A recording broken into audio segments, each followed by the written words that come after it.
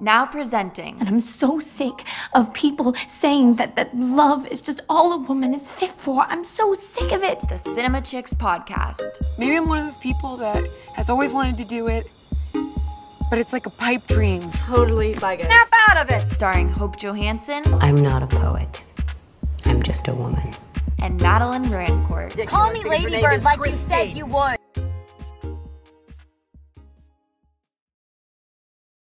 Hey, I'm Hope. Hey, I'm Madeline. And we are the Cinema Chicks. Hope, have you watched anything recently? Anything notable? I actually did. I don't know if this is like a controversial take or just like a cult classic take, but I was recently introduced to True Romance. I haven't seen it. Which is one of the first films that Quentin Tarantino wrote, but he did not direct. Thank God. And stars Christian Slater in his very, like J.D. Heathers era. And I kind of loved it. Yeah? I mean, I'm unfortunately, I don't want to say a fan. I'm unfortunately enthusiastic about some Quentin Tarantino films. Okay.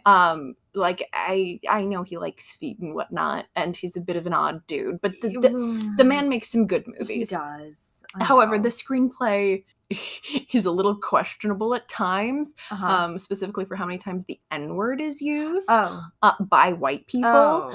But I feel like that's on brand for him, though. I know. Like, doesn't that happen in his other films? I know. I was sitting and watching it, and I was like, okay, how much money are we betting that he still says the N-word? Yeah. I'm sorry, that has nothing to do with the movie. However, I really loved it. It was a super cool, weird mix of a very cheesy, romantic film and also this like crime mob boss action thriller kind of thing, and I really, really enjoyed it, especially the literally maybe 5 lines that Samuel L. Jackson has in the first 15 minutes of the movie. His character really, really sets the tone for the whole thing, and if you know what I'm talking about, you know what I'm talking about, but I don't feel comfortable necessarily mentioning his one iconic line on the podcast. Yeah, no, that's okay.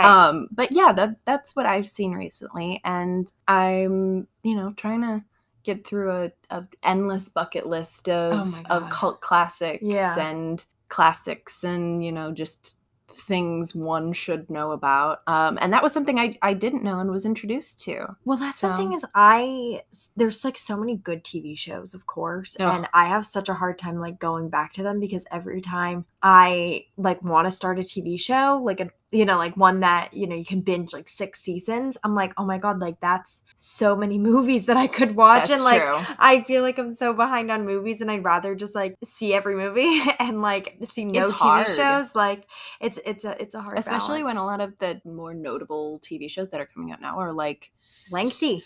I mean, streaming shows are pushing like over an hour long now. Like so some of Stranger Things, like hours. It's like I didn't sign up for a multiple movie. Like Exactly. if I wanted to watch Harry Potter, I'd watch the Harry Potter series. I didn't sign up for a movie franchise of Stranger Things, or like I just started trying to watch The Gilded Age, which were really, really good, but those episodes are pushing over an hour long each, and it's like, Mama, at some point I gotta go to bed. Yeah, no, exactly.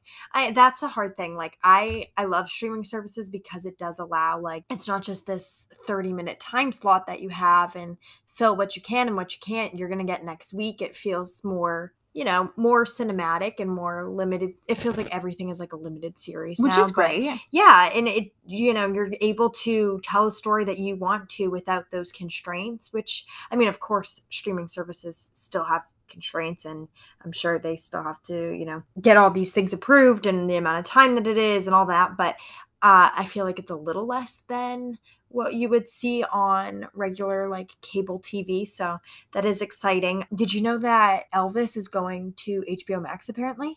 I did not hear that, but makes sense. Yeah, it makes sense. I can't wait to rewatch it. Yeah, I feel like, I don't know if I'm going to like sit down and rewatch all of it right now, but I might like when it gets on, like scrub through my favorite parts. Like, I love the montage of Viva Las Vegas when they're like showing like all the like the cousins and stuff like that, and they're like in the tour bus or something. So yeah, I have a few favorite moments. Honestly, I'd rewatch the ending. Yeah. I mean, that it's a long Oh my movie gosh, I don't that even like know if I could rewatch the ending. That got me so choked up. yeah, true. But I love that movie. I'm excited that Big fan. yeah, my only disappointment is like there's so many people that like should have seen it in theaters that are just gonna now watch it on streaming, but it's accessible. I think it had a plenty long run had a long enough run in theaters. Opened in the end of June, and I think it's joining HBO Max like August 5th or so. So, it had its time, and if anybody was able to or wanted to see it in theaters, I think that they probably could have. So, yeah, that's exciting news. But talking about streaming services and films made for streaming services, the film that we're talking about today is Not Okay, which was created for Hulu. I've known about this film for a while because it filmed in New York as far as I know, but I mostly saw a lot about it through TikTok because this film really did a lot of their marketing on TikTok, which I think was smart because the film is about an influencer. And I think that that's sort of also their market is the sort of Gen Z, maybe like millennial sort of age group. I don't think that this is a film for like, I'm sure my parents would enjoy it, but I think the themes of it are more geared towards a younger audience. Definitely for a younger audience. I think if I showed this movie to my mom, she would just kind of sit there dumbfounded and not understand any of it because she doesn't use social media. She doesn't she barely understands what TikTok is. I mean, she saw like a 60-minute special about how China's controlling TikTok back in like 2020 and she was like, Hope, I think you need to get that off your phone. Yes. So yeah, definitely a very, I don't want to say niche audience because Gen Z is, very prevalent and, a massive part of the audience of streaming platforms. Yeah. But, so it's a much more targeted audience. Yeah. I think that this film was, I don't want to say like, I don't know, it gives like high school to me. I guess like it just seems like a movie that like a lot of people would watch in high school. Yeah. No, I definitely feel that. Because I mean, there's definitely a lot more at play here than a high schooler would be able to do, but it very much feels like a teen movie, a little more similar in the vein of like Plan B. Right. Yes. Yeah. That sort of that kind of vibe genre. In terms of what we've watched recently. Yeah. No, I agree. This is directed and written by a female, Quinn Shepard, which is so exciting. Queen. And I think that you can definitely tell when you're watching this. I mean, it's from a female perspective. Yes. And at the beginning of the film, it's not trying to hide that we're not going to like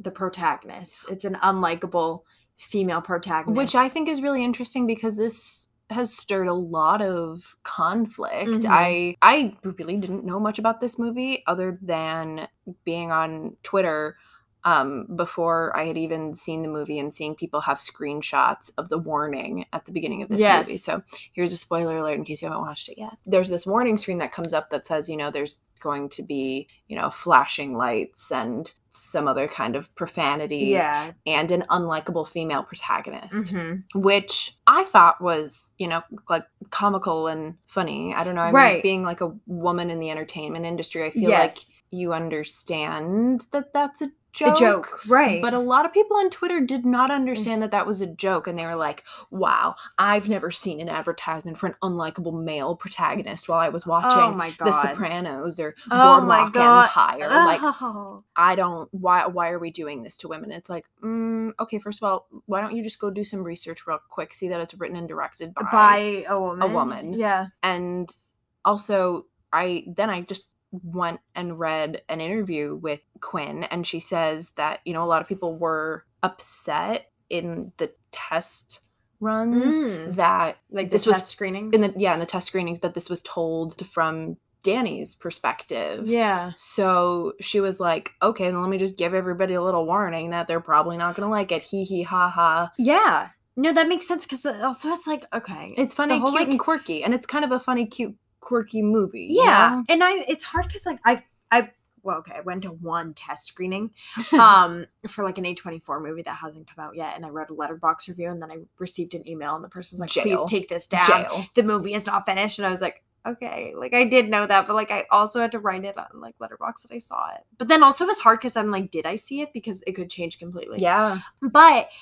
I don't know, like writing that after a test screening, it's like, okay, they're like, they'd have to reshoot the movie to have it not be from her perspective. Because literally, like, I mean, I guess they could have changed it with editing, but yeah, I was reading an article and people were saying like it should have been from Rowan's perspective, but I don't think that makes sense I don't either. think that makes sense. I don't think that's making the commentary that would have worked in like a documentary style of like following like a real life Rowan and being like, this has been my journey as a young activist that was in a shooting. I think that would make a lot more sense, but I felt like this worked really well for what it is, in my opinion. Do I agree. think that this is like award winning? Absolutely not. Sorry. Sorry, Quinn.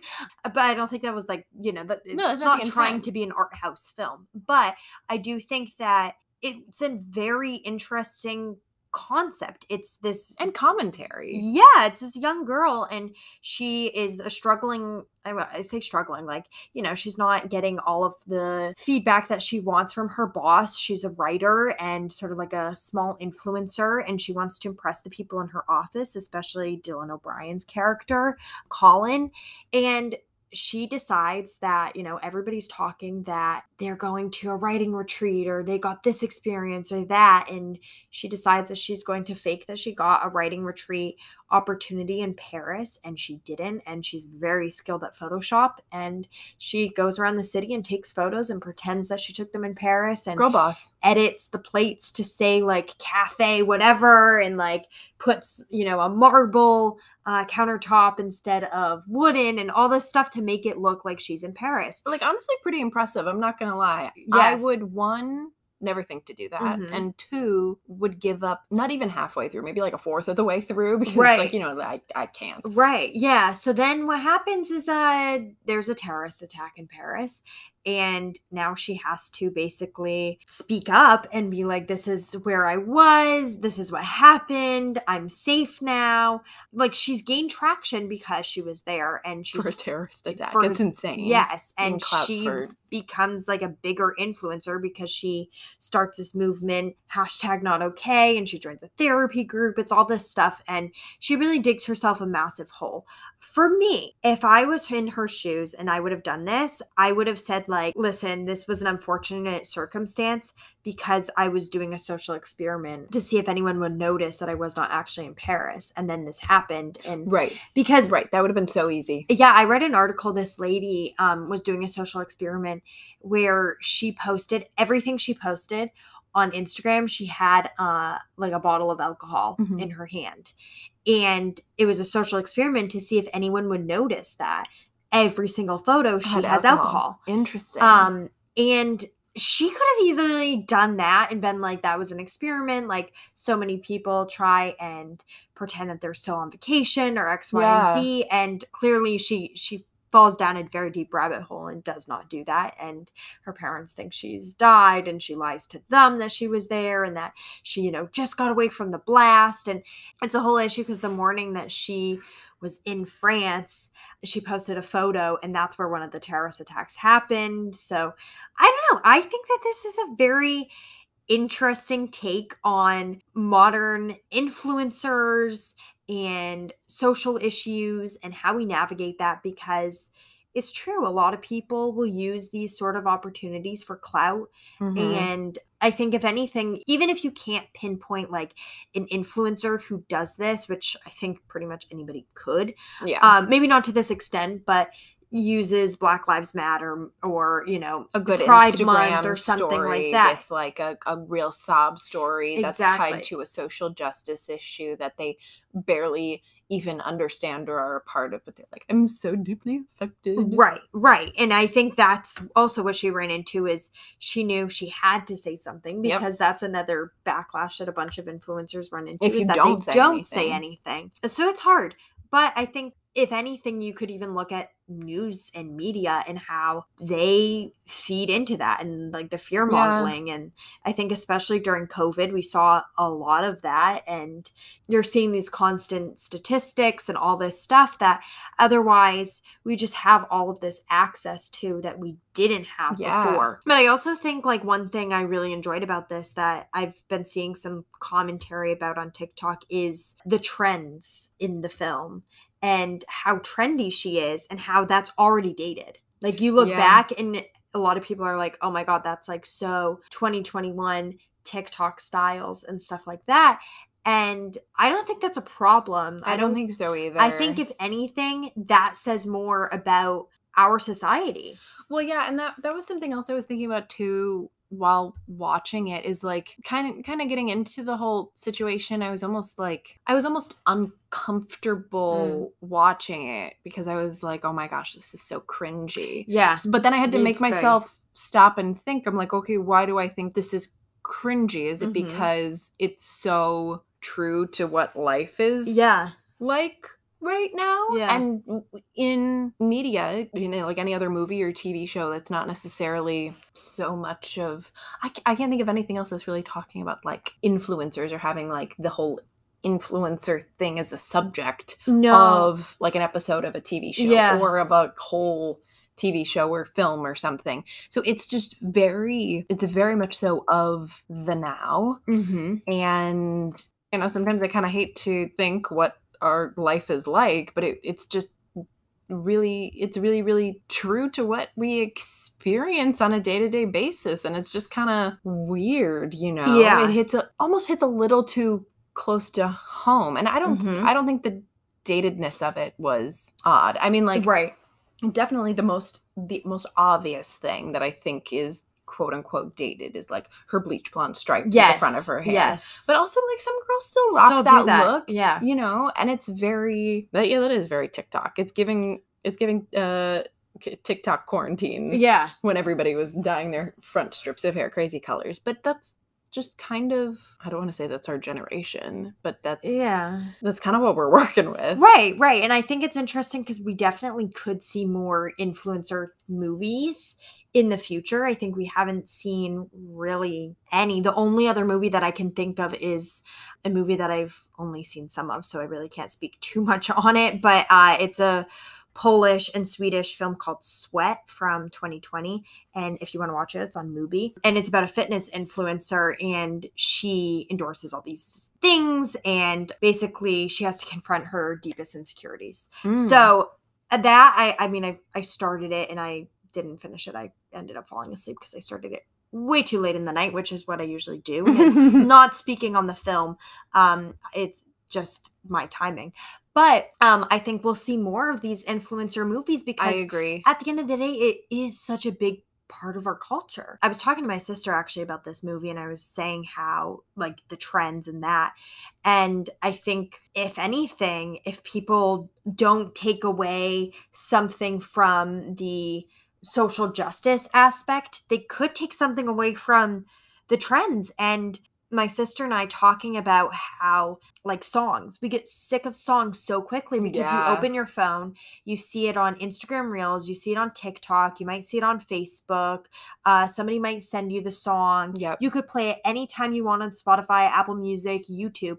And back in the day with our parents, you didn't get sick of that song because it only played on MTV or the radio. Or you had to own the song. Or the CD of it. And then you really loved the song. So it's those sort of things. And also I think of like my small town back home, and trends do not move as fast as they do here because I walk outside my door and I see, you know, we live in New York City, and I could see like maybe 15 girls wearing very similar things.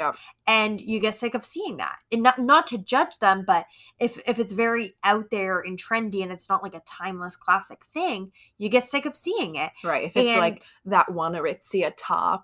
Or the House of Sunny dress that everyone was wearing a couple years ago. I saw a TikTok video, and they were like, I'm disappointed that the House of Sunny green influencer dress was not okay, but she does wear her House of Sunny pants. Yes. But yeah, and especially like with TikTok and Instagram and all these things, even if you live in a small town, you are seeing. You just don't have access to getting it. Exactly. But you're seeing that 12 million times. Or this is a random number I'm coming up with. But you're seeing it so many more times than, say, our parents would have when they were kids. You know, if a popular style could have lasted years because it takes such a long time to get tired of seeing it. Right. And I think that's a lot of what she was wearing, and her rings and her nails and the chain on her phone and her phone case, all very trendy. Yep. And there are plenty of people like that are very into the trends and trying to keep up with it, especially as an influencer. Yep. And I think that this film, I don't know, piqued my interest. I agree. It made me think a lot more and reflect on my life and I guess my culture. Yeah. I hate to say that, but it's very much what our life is like right now. It's we live on social media. A lot of social justice issues happen on social media too.